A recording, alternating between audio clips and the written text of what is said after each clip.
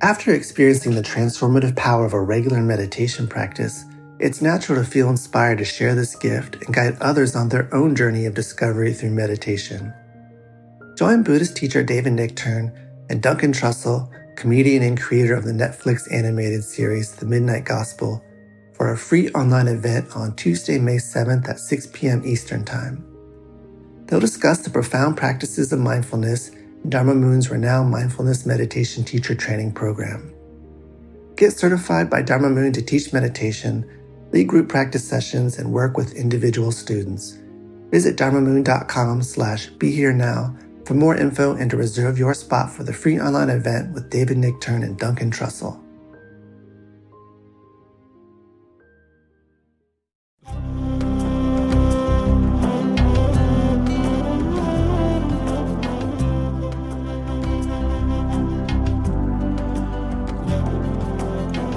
Welcome to the Jack Kornfield Heart Wisdom Hour. We are delighted to share with you Jack's innate common sense wisdom and his clear, open heart. If you are interested in supporting Jack's podcast, go to BeHereNowNetwork.com/Jack. Is it on? Okay, great. So, let yourself find a way to sit comfortably and listen to these teachings, not so much because you're supposed to remember them or there's a quiz or something, but to listen to see what they remind you of that you know to be true. And if it seems wrong or doesn't seem true, then just let it go. But if it touches something of your own wisdom, and reminds or supports or illuminates that, then that's a benefit or a blessing. And so this evening, I want to continue a set of teachings that I'll be doing pretty much throughout the year on Buddha nature, and in particular what are called the 10 perfections of the human heart. And basically, they're one of the many Buddhist recipes for human happiness. And what's true about them is that they speak in a kind of timeless way to our experience. I have a poem here from Gabriela Mistral, great Chilean poet. She writes, "A woman is singing in the valley. The shadows falling blot her out, but her song spreads over the fields. Her heart is broken, like the jar she dropped this afternoon among the pebbles in the brook. Does she sing for a husband who looks at her silently in the dusk? Or for a child whom her song caresses? Or does she sing for her own heart more helpless than a babe at nightfall? Night grows maternal before this song that goes to meet it. The stars with a sweetness that is human are beginning to come out. And the sky full of stars understands the sorrows of this world. Her song is pure as water filled with light, cleanses the plain and rinses the mean air of the day in which men hate. And from the throat of this woman who keeps on singing, day rises nobly, evaporating toward the stars." And I read it to bring in a sense of a rhythm that's so much bigger than our ordinary rhythm of life, the rhythm of the movement of the spheres and the turning of the seasons and the rise and fall of dynasties and the changes that we participate in that are much beyond our human doing. And I wanted to do these teachings on the paramitas this year, particularly because we're living in these divided times and confusing times, politically and socially and in other ways. And it seemed important to come back to some ground of basic dharma or teachings of truth that are timeless and that we can rest in and use to understand how to act and live in the world in time of volatility and so much change. And so far we've talked about generosity, the first of them, which is really generosity of spirit. And then we talked about the last time virtue, integrity, that if we don't have some fundamental integrity, we move through the world like a boat without a rudder, thrown around by all the temptations and difficulties. And all these are not, you're supposed to be virtuous or you should be generous. They're actually invitations to happiness. That this is a way for you to have a profound well-being of heart and spirit and mind. And the third of these qualities, and you might think, oh, what is he going to talk about? This one is nekkhamma, which means renunciation.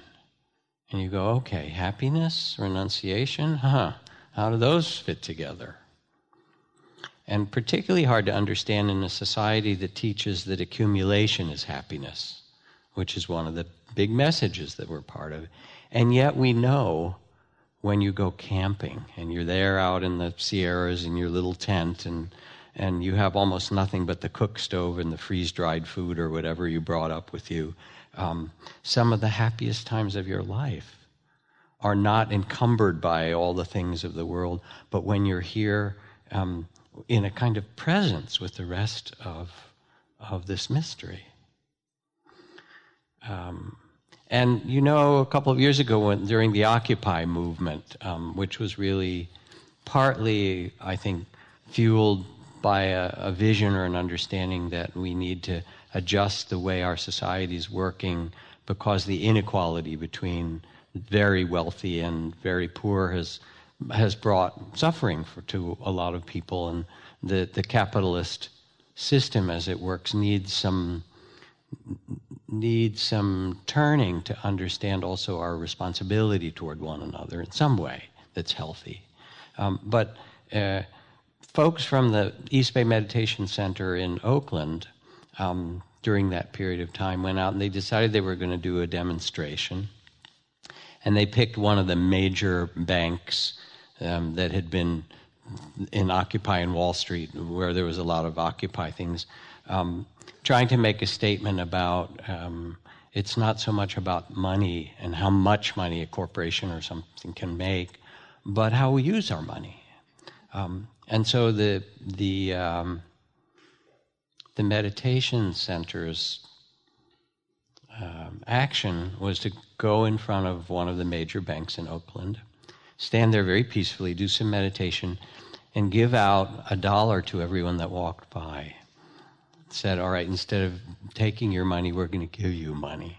And it shocked people. Some people took it, some people didn't, some were quizzical. The bank locked the doors. Okay, there's protesters out there. It was sort of frightened them.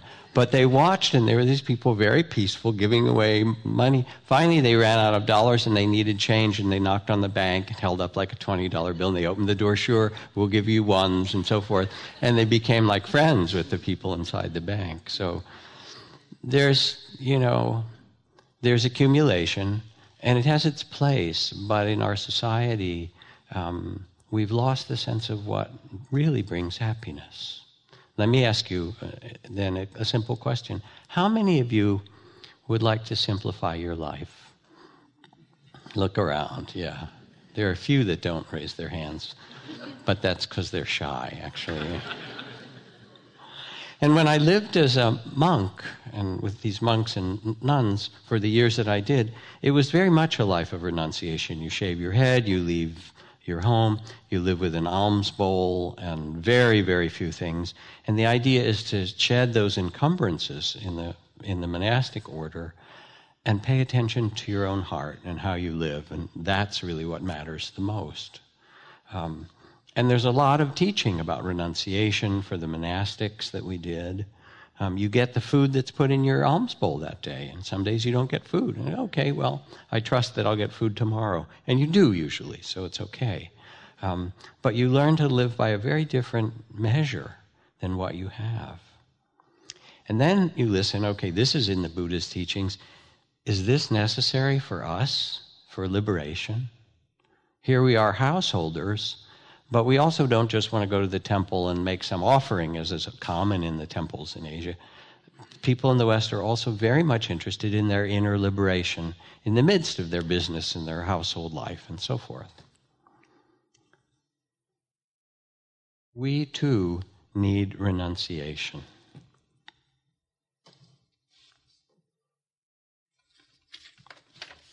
Text from the Buddha's teaching.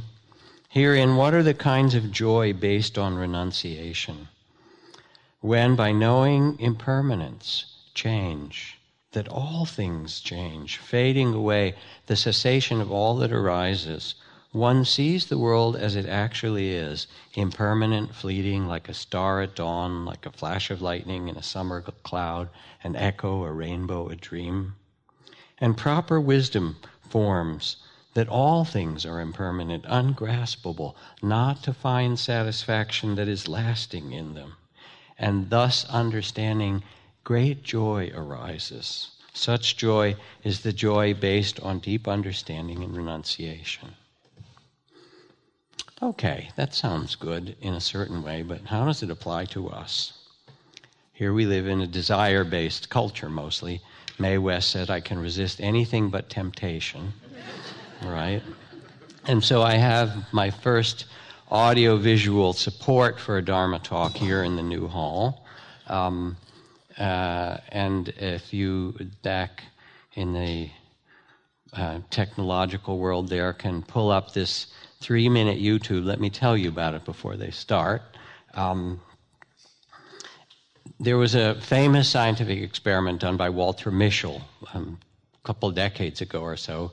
And the gist of it is that you take a young child and a marshmallow. You've heard of this, I'm sure. You put the marshmallow on the plate, you take the young child there, and you say, you can have it now, or if you just wait a bit, I'll be back and I'll give you 2 marshmallows, right? And it's basically determining whether that child can delay gratification. And from the social science point of view, what it showed was that the children who had developed somewhat of that capacity, in fact, succeeded much better in school or in relationships or work because they somehow were able to regulate themselves better.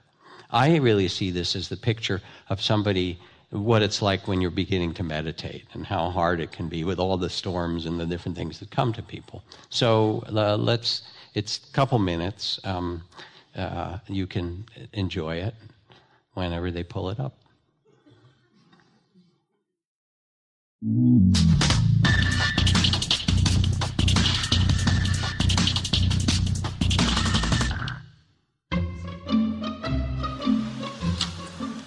Okay, sit in that chair. All right, here's the deal. Marshmallow for you. You can either wait, and I'll give you another one if you wait, or you can eat it now. When I come back, I'll give you another one, so then you'll have 2. But stay in here and stay in the chair till I come back, okay? All right.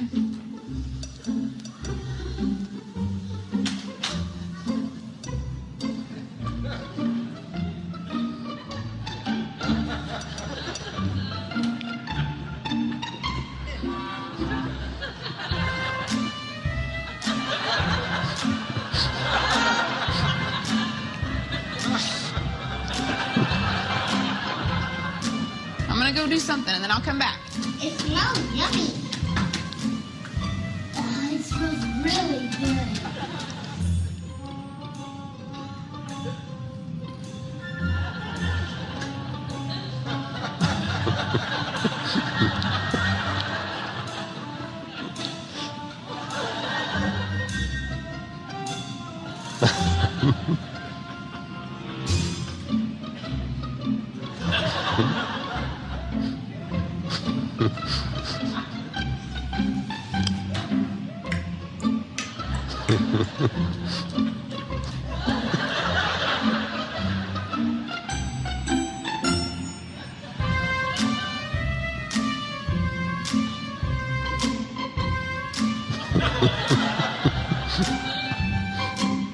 Alright, so it's up to you. You can have it now or you can wait.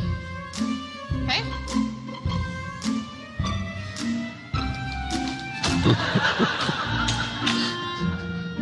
I'll be back. Stay in the chair, okay? Okay.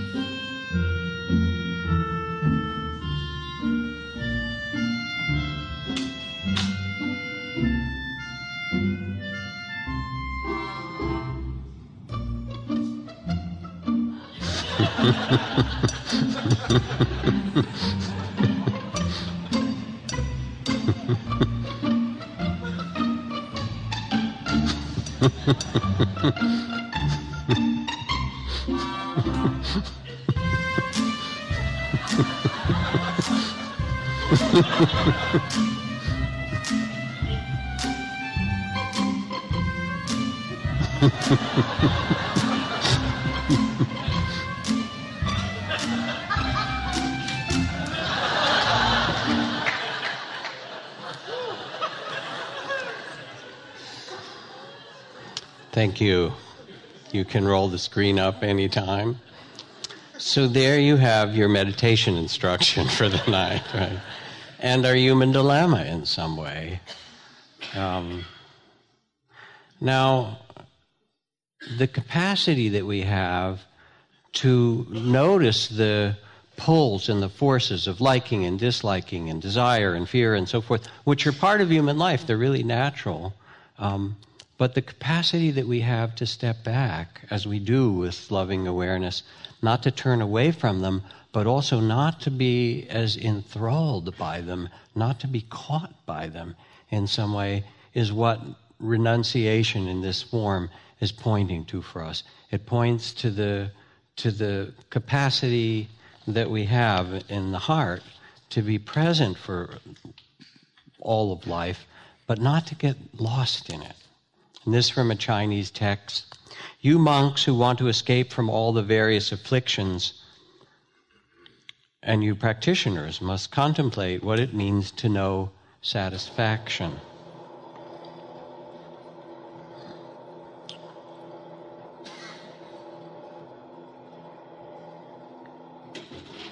The practice of knowing satisfaction is the locus of prosperity, bliss, peace, and security.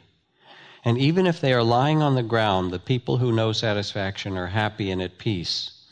But for the people who do not know satisfaction, it doesn't suit their fancy, even if they're in heaven.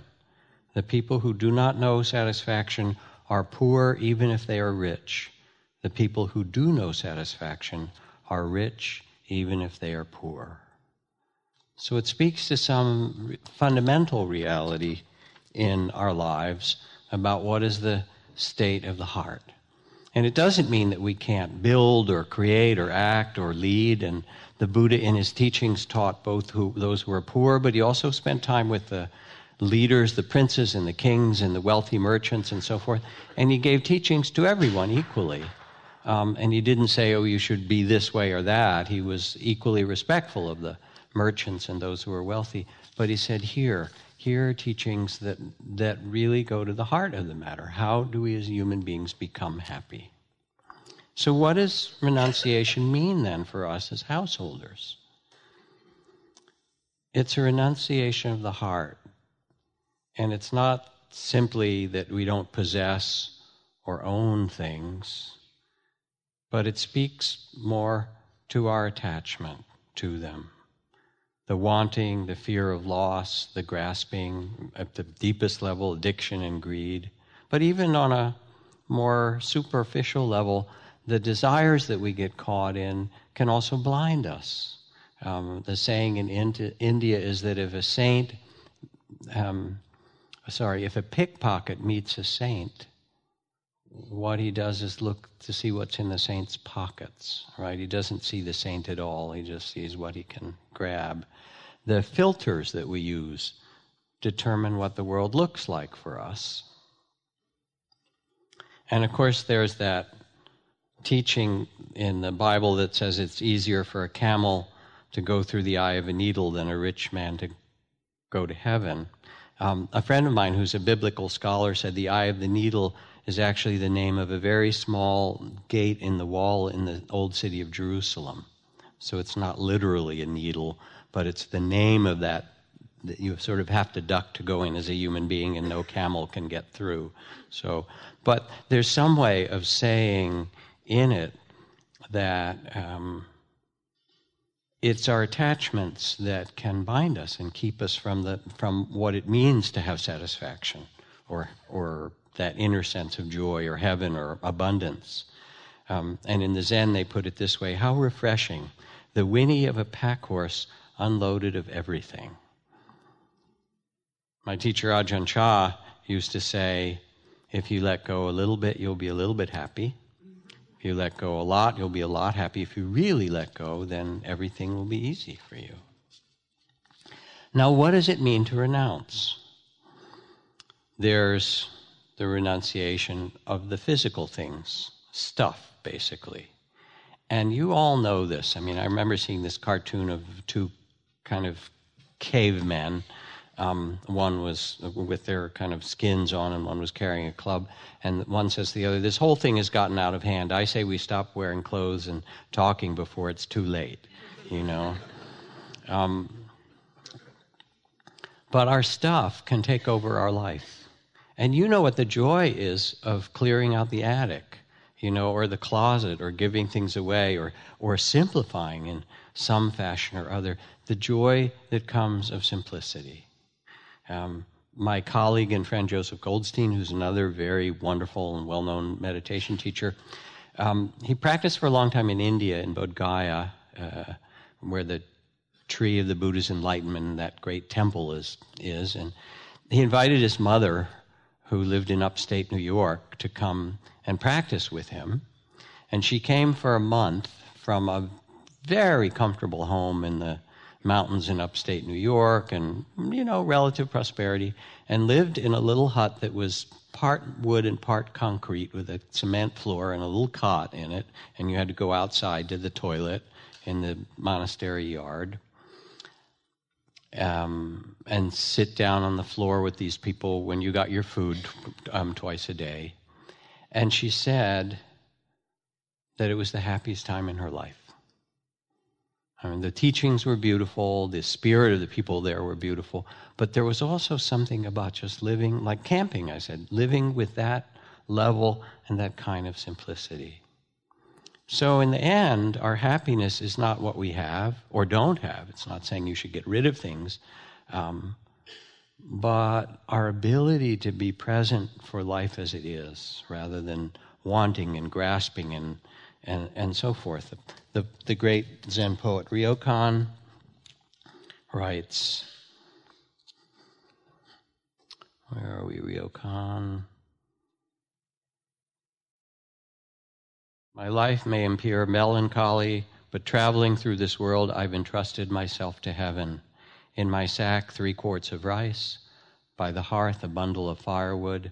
If someone asks what is the mark of enlightenment or illusion, I cannot say. Wealth and honor, praise and blame arise and pass like the weather. As the evening descends, I return to my hermitage and stretch out both feet in answer. My answer is, here we are. This beautiful way."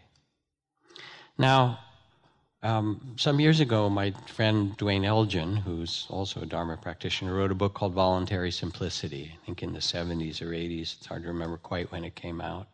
And most people wanted to simplify. You raise your hand. But it's not also that easy.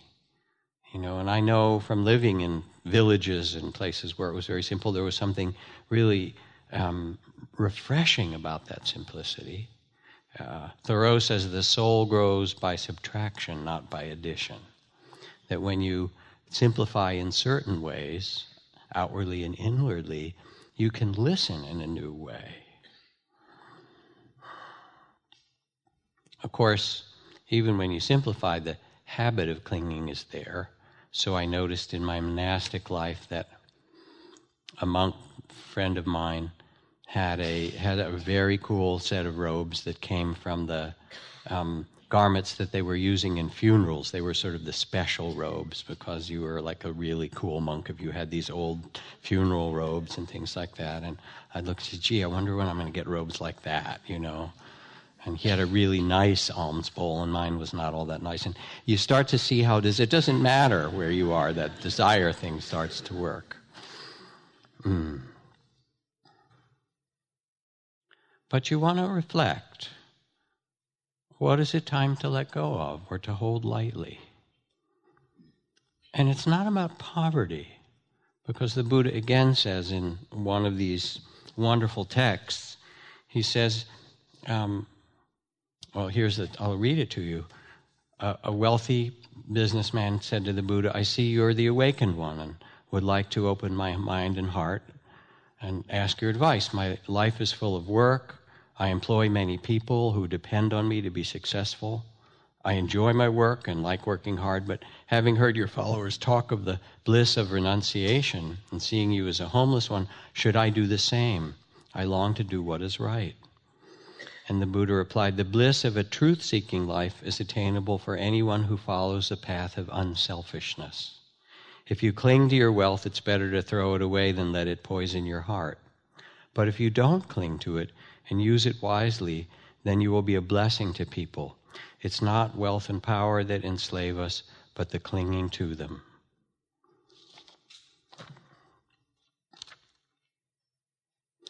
And the truth is that you don't get to keep it anyway, right? You have it for a certain time. It's sort of like you're the accountant in the firm. You take care of it and you pay your taxes on it, or you tend it or whatever it is, and then at some point you have to give it up. The real question is, does it possess you?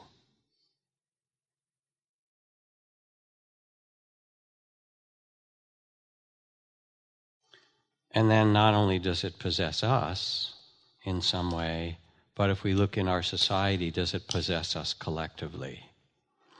Remember, everybody knows the passage from Eisenhower at the end of his presidency, where he says, "Every gun that's made, every warship launched, every rocket fired signifies in the final sense a theft from those who are cold and not clothed.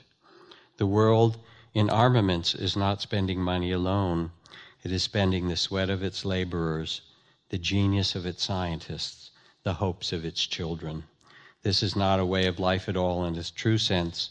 It is humanity hanging from a cross of iron." And so here we are in the richest nation on earth. Emerson says the wisdom of nations is shown by what they do with their surplus capital. How do we use the wealth that was given to us? And, if we look in a certain way, we're also sadly a warlike nation. And I can count, dozens of wars that we've been in, big and small, in my own lifetime. Pretty much not many years between them. The little ones like Grenada or Panama or there's Libya, or there's many, many, many. And then, of course, there are all the other wars elsewhere. But we also supply the majority of armaments to the world, more than any other country. And then we worry that we're not safe. There might be some connection between those two. So we start to reflect on this, again, not to make a political statement or to favor one political point of view or another, but to look at what benefits humanity from the deepest place. And I remember being in New Delhi, and along the river is a great big park, an open expanse with some stone walls on the side, inscribed with the sayings of Gandhi. It's a memorial to Gandhi, and where his body was cremated. And on one of them, there's a famous phrase from Gandhi where it says, "Before you act, think of the poorest person you've met and consider if your next act will be of any benefit to them." It's a really kind of powerful question to consider, what is our relationship to others? And I just came from a conference at UCLA this last weekend that was on consciousness and mind and human well-being. And it had neuroscientists and physicists and psychologists and various teachers of different kinds. And it was really quite a wonderful conference. My favorite presentation there was from a woman named Alyssa Epple. She works at UC Medical Center here. She's a professor there. And she works together with Elizabeth Blackburn, who won the Nobel Prize for discovering telomeres, those caps on the ends of your chromosomes that protect you from aging. And when they start to fray and diminish, then the cells start to die, and eventually your body dies. So, but it turns out one of the things that Alyssa's research showed, and she couldn't believe it, she did it several times, and then she published it, and no one else believed it until they redid it, was that if you meditate for a time, for some weeks, they can measure that your cells, that the telomeres in your cells actually repair themselves more, and they get your life is extended, or you get healthier cells, and it's measurable. So that was already a kind of wild finding that she could hardly believe, but it's been replicated a lot. But the thing that she said that was much newer and interesting, and I have to read the research because I don't know how they factored for all the other confounding factors. She said, your cells are listening to the world. And she said we can see it as geneticists in the epigenetics of your cell. Certain things get activated or turned on or turned off depending on the hormones in your body and the level of stress or the level of well-being. We're tuned to those around us and to the environment. And the particular thing that she measured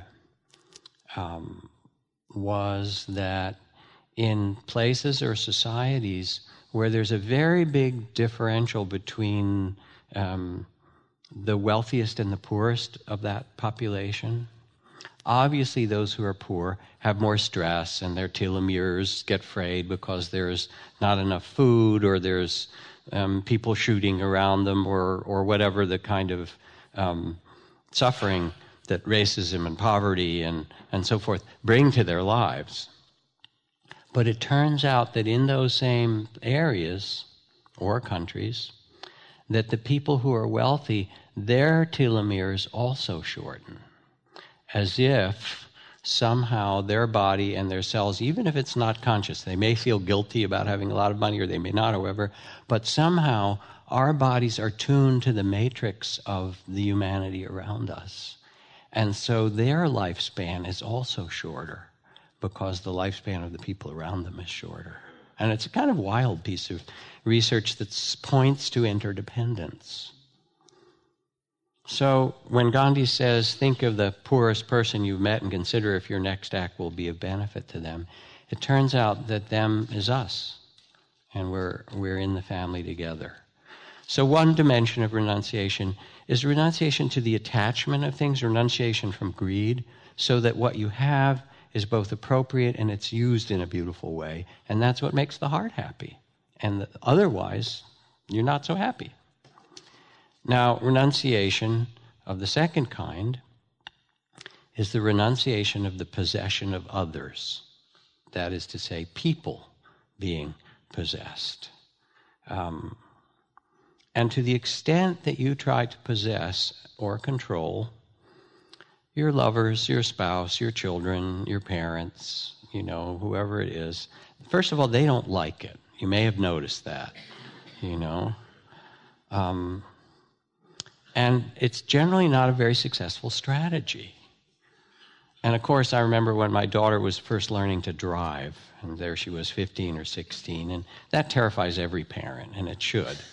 And then this guy came who was from the driving school and said, get in, let's head out toward the freeway. And I'd given her lessons like in a parking lot. I said, you're going to take her on the freeway? And he said, oh, the girls are easy, it's the boys I worry about. But anyway, we'll leave that aside for the moment. All I could do was pray, that's it, okay. She's going to do her best, and here's a car, and see, that's all you can do. And in the end, that's pretty much all that you can do anyway with our kids or with the people that we care about. Mostly, in the end, what we can do is love them. Ursula Le Guin, love doesn't just sit there like a stone. It has to be made like bread, remade all the time, made new. And that love is not a possessive love, because that's not really love, but the renunciation of the grasping of how they should be. Now, I'm about to go off to the East Coast in a day or so to be with my twin brother, who's in the last weeks of his cancer, myelofibrosis and leukemia and stuff, and he's called hospice. And I've been going back and forth, and I'm very close to him, and my other brothers will all be there. I had some ideas about what might be the right good thing for him in terms of hospice and how he might die peacefully and so forth. But it turned out, of course, he had some ideas. And his family had ideas, and the family's ideas were not even necessarily his ideas. And I could see, from all my experience and thought, this might be really good, but it's not my place to determine that. People die in character, and they die as they lived. And they die in the circumstance of the people that they're with, and I might have some idea, but it turns out that, basically the game is to go and love people as they are. And there's a deep kind of renunciation in this. Here, let me read you a story from, I told you Frank Ostaseski is going to come and teach with me in some next month. And this is a story from his wonderful new book called The Five Invitations. Let me see if I can find there's one. Come on.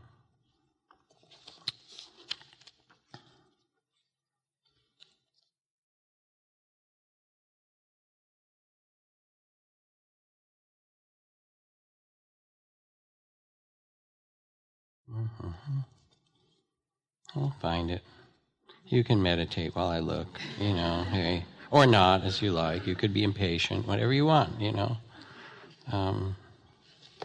There's a good story, but it's not the right one. I thought I had. Oh, here it is. Okay. So,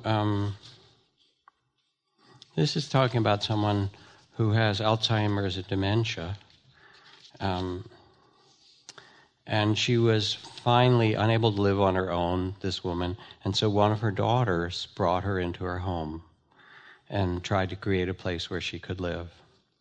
Not long after bringing her mother with dementia to live with her, Jillian, is the woman, walked into the living room to find her beloved books. And Jillian was a writer who had these bookcases full of all the classics and things she's loved, including her sacred Buddhist texts and her favorite antique books scattered across the floor.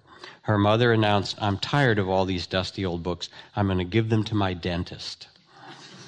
Now, Jillian was momentarily trapped by rage. She scolded her mother's assistant or attendant who was there all day taking care of her. "How could you let her do this? How could you let this happen?" And the attendant, who was not caught in the whole drama, replied, "Ma'am, today I pack the books up, and tomorrow I will unpack them. If this gives a sense of control to a woman who has lost so much, well then, it's okay with me. It doesn't matter so much. I just like being with her." How's that? We have so many ideas about how it's supposed to be.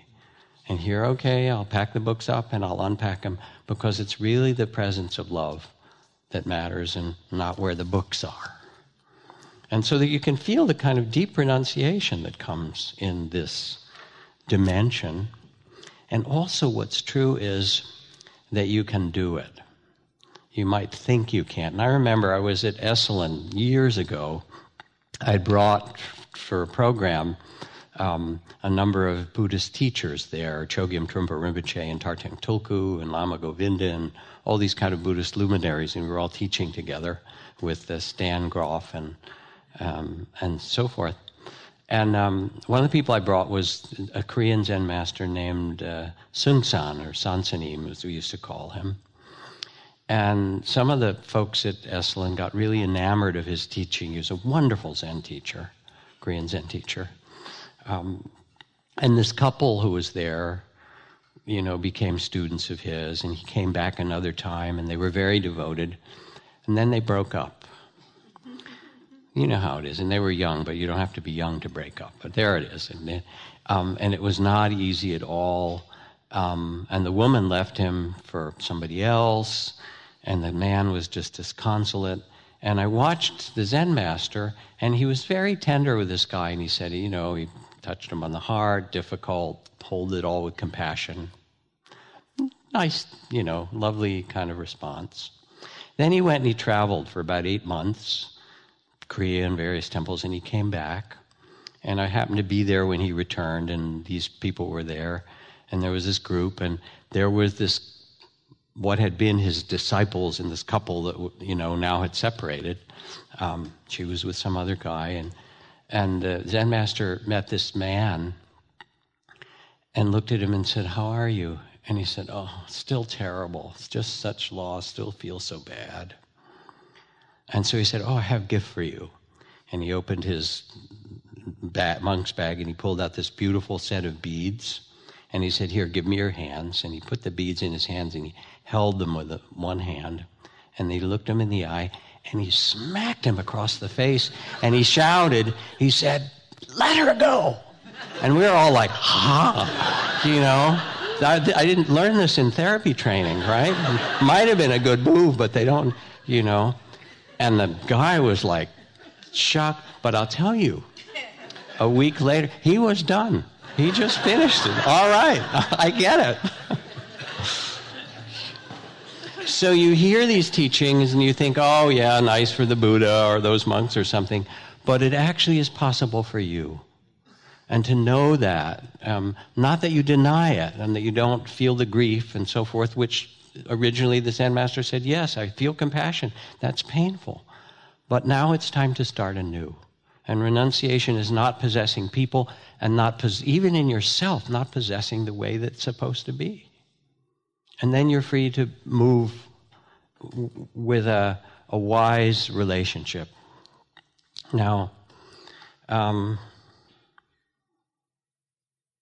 third kind of renunciation, particularly helpful in these times, is the renunciation of views.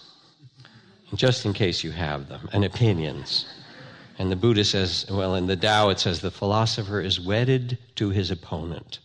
You know, they like it, and that's okay. That's a kind of nice thing. But the Buddha says, but those who cling to their views go about the world annoying others. Right? That's his. I think he laughed when he said that. You know, and half our opinions are really based on fear and misunderstanding anyway, and they change periodically. But we get so filled with what's right and the way things are supposed to be, whether it's political or spiritual or any other way, and then we start to carry, you know, our anger and our grudges and our perspective in it. In some way, it undermines the heart, and we're full of judgment. I hate to say it. I wish it weren't true, but your judging part, at least those of you who have a strong judging part, it's been in there since you're a kid, and it follows you around, and it kind of knows you and says, oh yeah, she's not doing that right, and you could do that better. It's just in there, you know, and no matter how good things go, it's like, here's Dustin Hoffman. He says, a good review from the critics is just another stay of execution, right?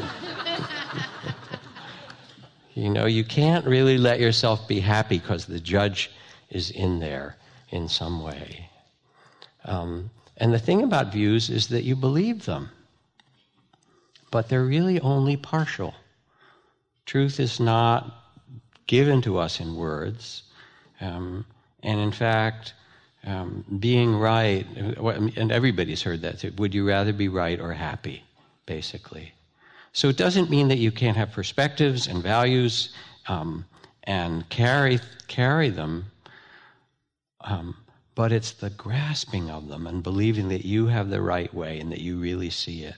Who knows politically what's going to happen? Who knows spiritually what's going to happen? Who knows what's going to happen in your life? Don't know mind, which is what the Zen master Sansanim called it, Suzuki Roshi called it beginner's mind, is to be willing and able to see things in a fresh fashion. And we need that. Perhaps we need that now more than ever. Peter Matheson writes, eventually the child's clear eye and heart is clouded over by ideas and opinions, preconceptions and abstractions. Simple, free, joyful being becomes encrusted with the burdensome armor of who we should be and how we think we should be.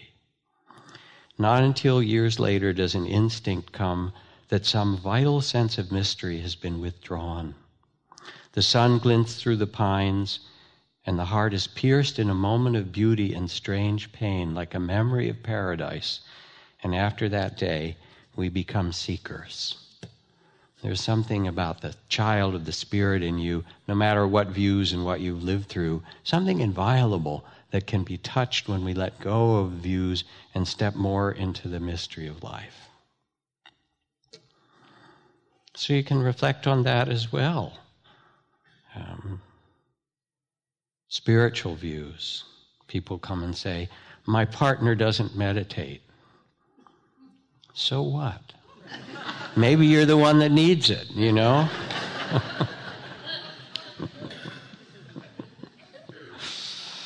Oh. Thomas Merton wrote, the beauty of saints is not their sanctity or holiness. This is not what makes a saint holy. What makes a saint holy is the gift that they're given, the gift of sainthood, which is to see the beauty in everyone else. That's what it means. So this is a different kind of renunciation, the renunciation of your views and so forth, to really honor. And again, I mean, even in the practice of metta, which I send everywhere, political leaders everywhere, some you like, some you don't, whatever your views are, may they be free from hatred, you know. May they live with a heart of compassion. I wish that for them, for every single one, the ones that I might agree with or don't in my own opinions. Now that's something I could really wish for everyone. I had a friend actually who used to be, you see how far I have to go here. I'll tell this story. He went on a vision quest, and he was a sort of an angry guy who got into conflict with people because he had a lot of views and opinions, one of those type people, not unlike some people we know, myself and others. Anyway, he went on this vision quest, and he thought, it was 10 days at Four Corners, way out in the desert in the Southwest, and very special. He was alone, and you know, his little canteen and whatever, and he's going on and on, day after day, and looking for some vision, and no vision came. And it's coming to the last day, and he goes around the corner, and he sees a rock to sit down, and he just sits down on this rock, and somewhat disillusioned, disappointed. I came out here to have a vision. No vision came, you know. Maybe I'm not so spiritual, whatever the judgment inside says. And then he noticed that a little ways in front of him were some animal bones, deer bones. And then he looked more closely, and it was sort of odd, the way they were configured. And then he looked even more closely, and what he saw was two sets of antlers entangled, that during the rutting time, or whatever, these two deer with antlers had butted heads and somehow locked their antlers together and been unable to get them apart, and eventually had died. And he said, okay, vision's come. And now I see it was the perfect vision that he needed to understand the conflict that he was having, that he created in his life, and how being in that, in his views and conflicts, actually kept him locked in with these people, and so forth. So you can understand the Buddha's teaching about happiness. Not that we don't see clearly and have discriminating wisdom and understand what our values are, but the attachment, we know, and this is true, it's only temporary, that view, and there are other views. No matter what your view is, there's another view and another angle to see it from.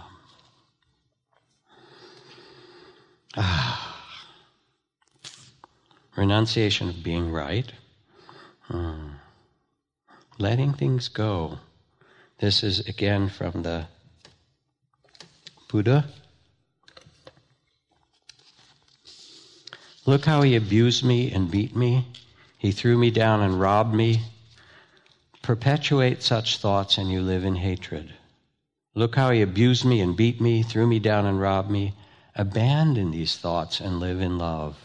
In this world, hate never ends by hatred, but by love alone is healed. This is the ancient and eternal law. So here's something pretty serious. It's not like, oh, they dissed me, or they were, emotionally distant, or they, whatever, you want to complain about. He abused me, beat me, threw me down, and robbed me. Are you going to continue? Doesn't mean you don't protect yourself or care for yourself. But when that's over, do you dwell in that, kind of loyal to your suffering? Or as the Buddha says, Abandon these and move on. Renounce that which causes you suffering and start anew. O nobly born, the Buddhist texts begin, remember who you really are. Remember that you have within you a heart of generosity, of integrity, and of the kind of renunciation, I mean, those kids were struggling to learn it, that gives you a centeredness and a place of stillness or peacefulness or wisdom that you can reside in with the waves of praise and blame and gain and loss and pleasure and pain that make up human incarnation. And that's the way you become free. So renunciation of things, not of our attachment to them, renunciation of possession of people, renunciation of your fixed views, and renunciation of fear. Gandhi said, fearlessness is the prerequisite for a genuine spiritual life. You know, and of course, politics works by trying to scare people. That's, you know, you can say it's contemporary, but it's actually been going on for centuries. And so we have fears of the other and terrorism and racism and all these things sort of intertwined. These people or this circumstance or whatever, you need to be afraid and we'll keep you safe. Fearlessness is that which gives you a whole different level of both, let me see if I can find you, Gandhi. It gives an entirely different level of freedom of heart and spirit. So here's Gandhi standing up to the entire British Empire, and they're, you know, throwing him in prison and so forth. And he says, if you make unjust laws to keep us suppressed in a wrongful manner without taking us into confidence, these laws will merely adorn the statute books. We will never obey them. Award us what punishment you like, we will put up with it. Send us to prison, and we will live there as if in a paradise. Ask us to mount the scaffolding, and we will do so laughing. Shower what sufferings you like upon us, we will calmly endure all and not hurt a hair of your body. We would gladly die and will not so much as touch you or harm you. But so long as there is life yet in these bones, we will never comply with your arbitrary laws, and we will love you anyway. So that's a statement of somebody who's fearless. And as I said, you know, quoting Thomas Jefferson last time, one person with courage is a majority. That when we remember fearlessness, it empowers us to live in the way that really brings a happiness to ourselves and to others. So fear is an interesting thing because often it's about what hasn't come yet, you know. It's really about the future, all those stories and thoughts and so forth. And yet, in fact, we don't know what's going to happen tomorrow. Tell me somebody knows what's really going to happen tomorrow. I mean, you have good guesses, but some days you're wrong, you know. What will happen? So much mystery. What is love? What is gravity? What will happen politically? What will happen, you know, in your family? When will you die? So mysterious. What is consciousness? How did you get to be a human being? People would answer to Sansanim, Zen Master Sansanim, don't know. He said, good, don't know. Don't you just keep don't know. Don't know. So you look fresh and not with your views. So this is also letting go of your fear, and includes the fear that somehow you're going to fail. Because guess what? You will. Anybody who's worth anything and pays attention, you have success and failure. I've missed more than 9,000 shots in my career, says Michael Jordan. I lost over 300 games. 26 times I've been trusted to take the game's winning shot and missed. I failed over and over again in my life, but I still keep going out on the court. That is why I succeed. So you fail. But fearlessness is not about success or failure. The freedom of the heart is the ability to enter this world with your care and your love. And that's what brings you happiness. So if you're possessed by fear and controlled by it in some way, you lose you lose touch with that freedom that was born into you of who you really are.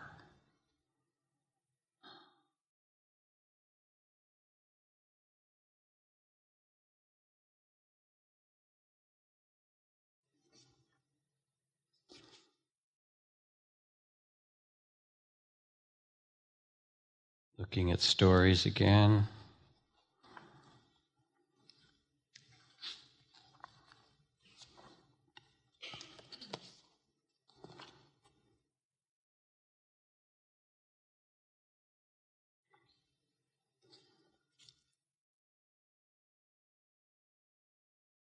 This is from Frank Ostaseski. He said, I flew to Berlin to teach a workshop on grief and forgiveness. I didn't mention my experience of having gone to the concentration camps, to Birkenau, prior to leading this workshop. It can still be difficult to speak of such things in Germany. As the workshop was ending a day or two later, however, a woman from the very back of the room stood up and said, I've been listening to you talking about forgiveness, but my father was a prisoner in those concentration camps, and I could never forgive his killers. My heart is like ice. The whole room went silent, and again the only appropriate response was to bear witness, just to hold that with a witnessing heart. And then a woman on the other side of the room raised her hand to speak, and I thought to myself, now the stories of the camps and the grief of these losses will come. She stood and said, my heart is like ice too. It feels like a stone. My father was a Nazi officer who was a guard in those camps. I know that he killed many people. I can't forgive him. Silence. And then these two women did the bravest thing I've ever seen. They made their way across the large conference hall of 200 people and embraced. They didn't say a word. They didn't have to. They just held each other. Their actions were a clear recognition that they were no longer alone in that pain. And for that moment, their suffering was all of our suffering, and their compassion and forgiveness was all of ours. So to let go of fear is somehow to have a bigger vision of the world. Kabir, wonderful poet, writes, where are you, Kabir?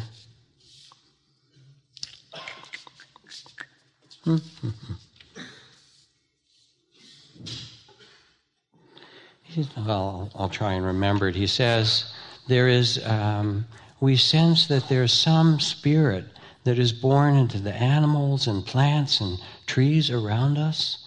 It's the same spirit that gave life to you in your mother's womb. Why do you walk around feeling that you are an orphan? Don't you remember that you belong to it all?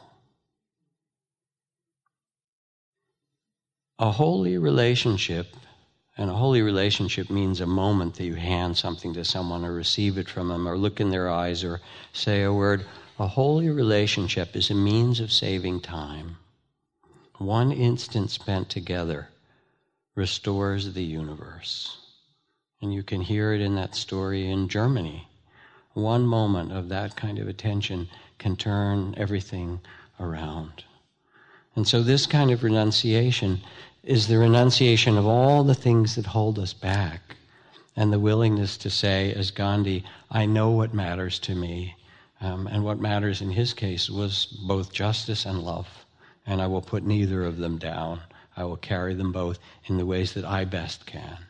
And each of you have gifts that you carry to the world so that when we sit and meditate, yes, you quiet the mind. Yes, you open and tend the heart and release things. Yes, you can go into vastness and a sense of connection, all of those things. But then the gift from it is to come back to this world with hands that can plant seeds and nourish and water and tend, not because you're supposed to but because it's your family, it's who you are. Your gift is really your love.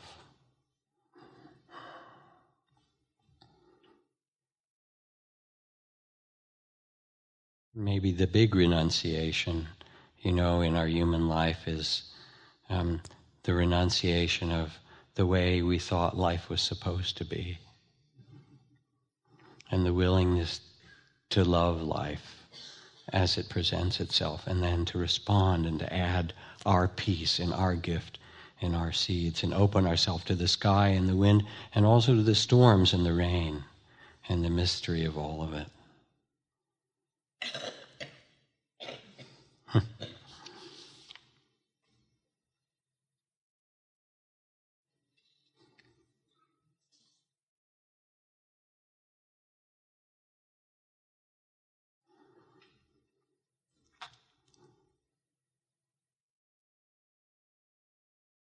I could read you and I will, a little poem to end, but I'm contemplating whether to tell this story or not, and I guess I will, whatever.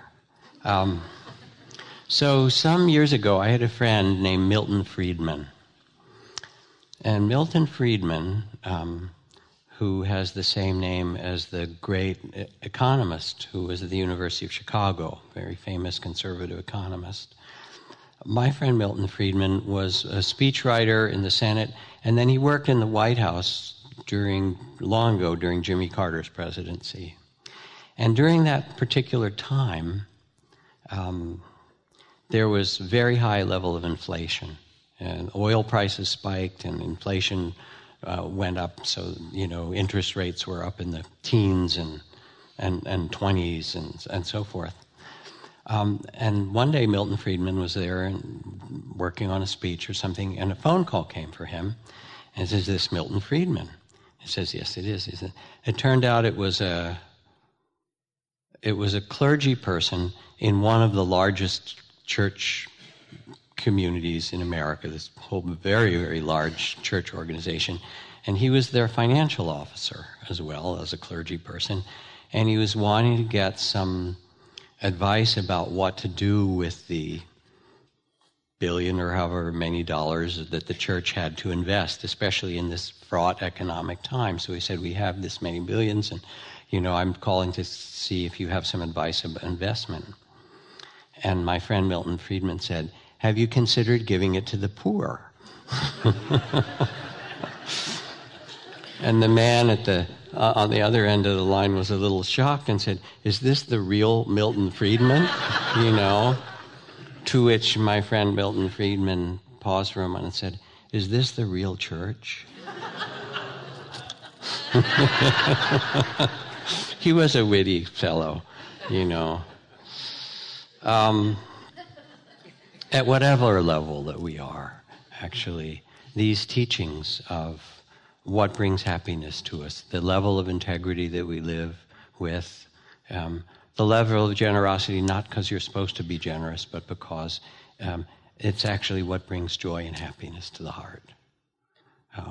And the level of renunciation so that you can, like those little kids in the video and so forth, there are all the storms and pulls of your opinions and others and needs and praise and blame and so forth, that you can actually tend your own heart no matter what. And you have a rudder on your boat in the stream, that there's some way in which you know how to live, that through these trainings and practices gives you peacefulness and steadiness and allows you to bring that gift of peacefulness and steadiness to the world that so needs it.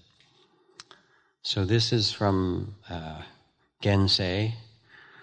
"Trailing my stick, I go down to the garden gate.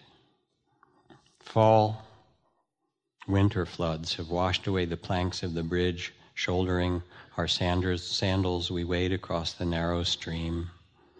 I dabble in the flow, delighted by the shallowness of the stream, gaze at the flagging, admiring how firm the stones are under the water. The point in life is to know what's enough. Why envy those otherworld mortals? With the happiness held in 1 inch square heart, you can fill the whole space between heaven and earth." So let's just sit for a few moments.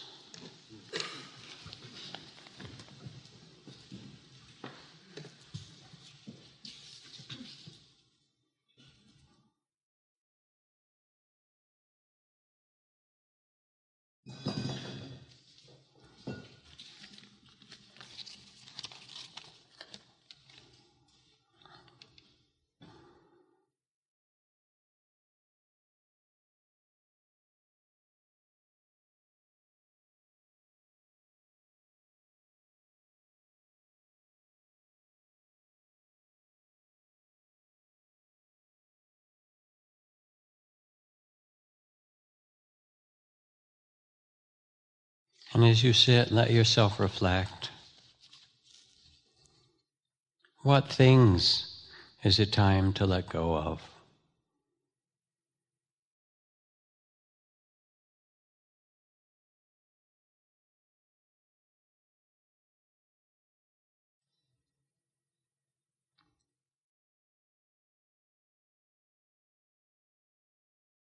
To give away, to sell, to offer to the poor, to give to someone else.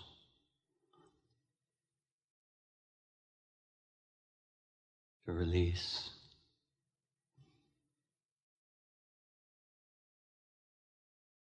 And what people is it time to release?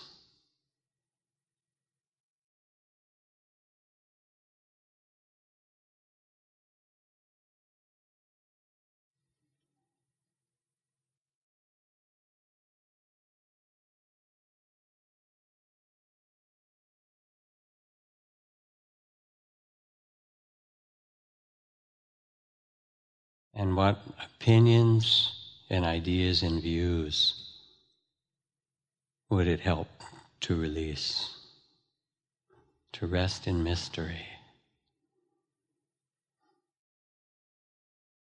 and a trusting heart?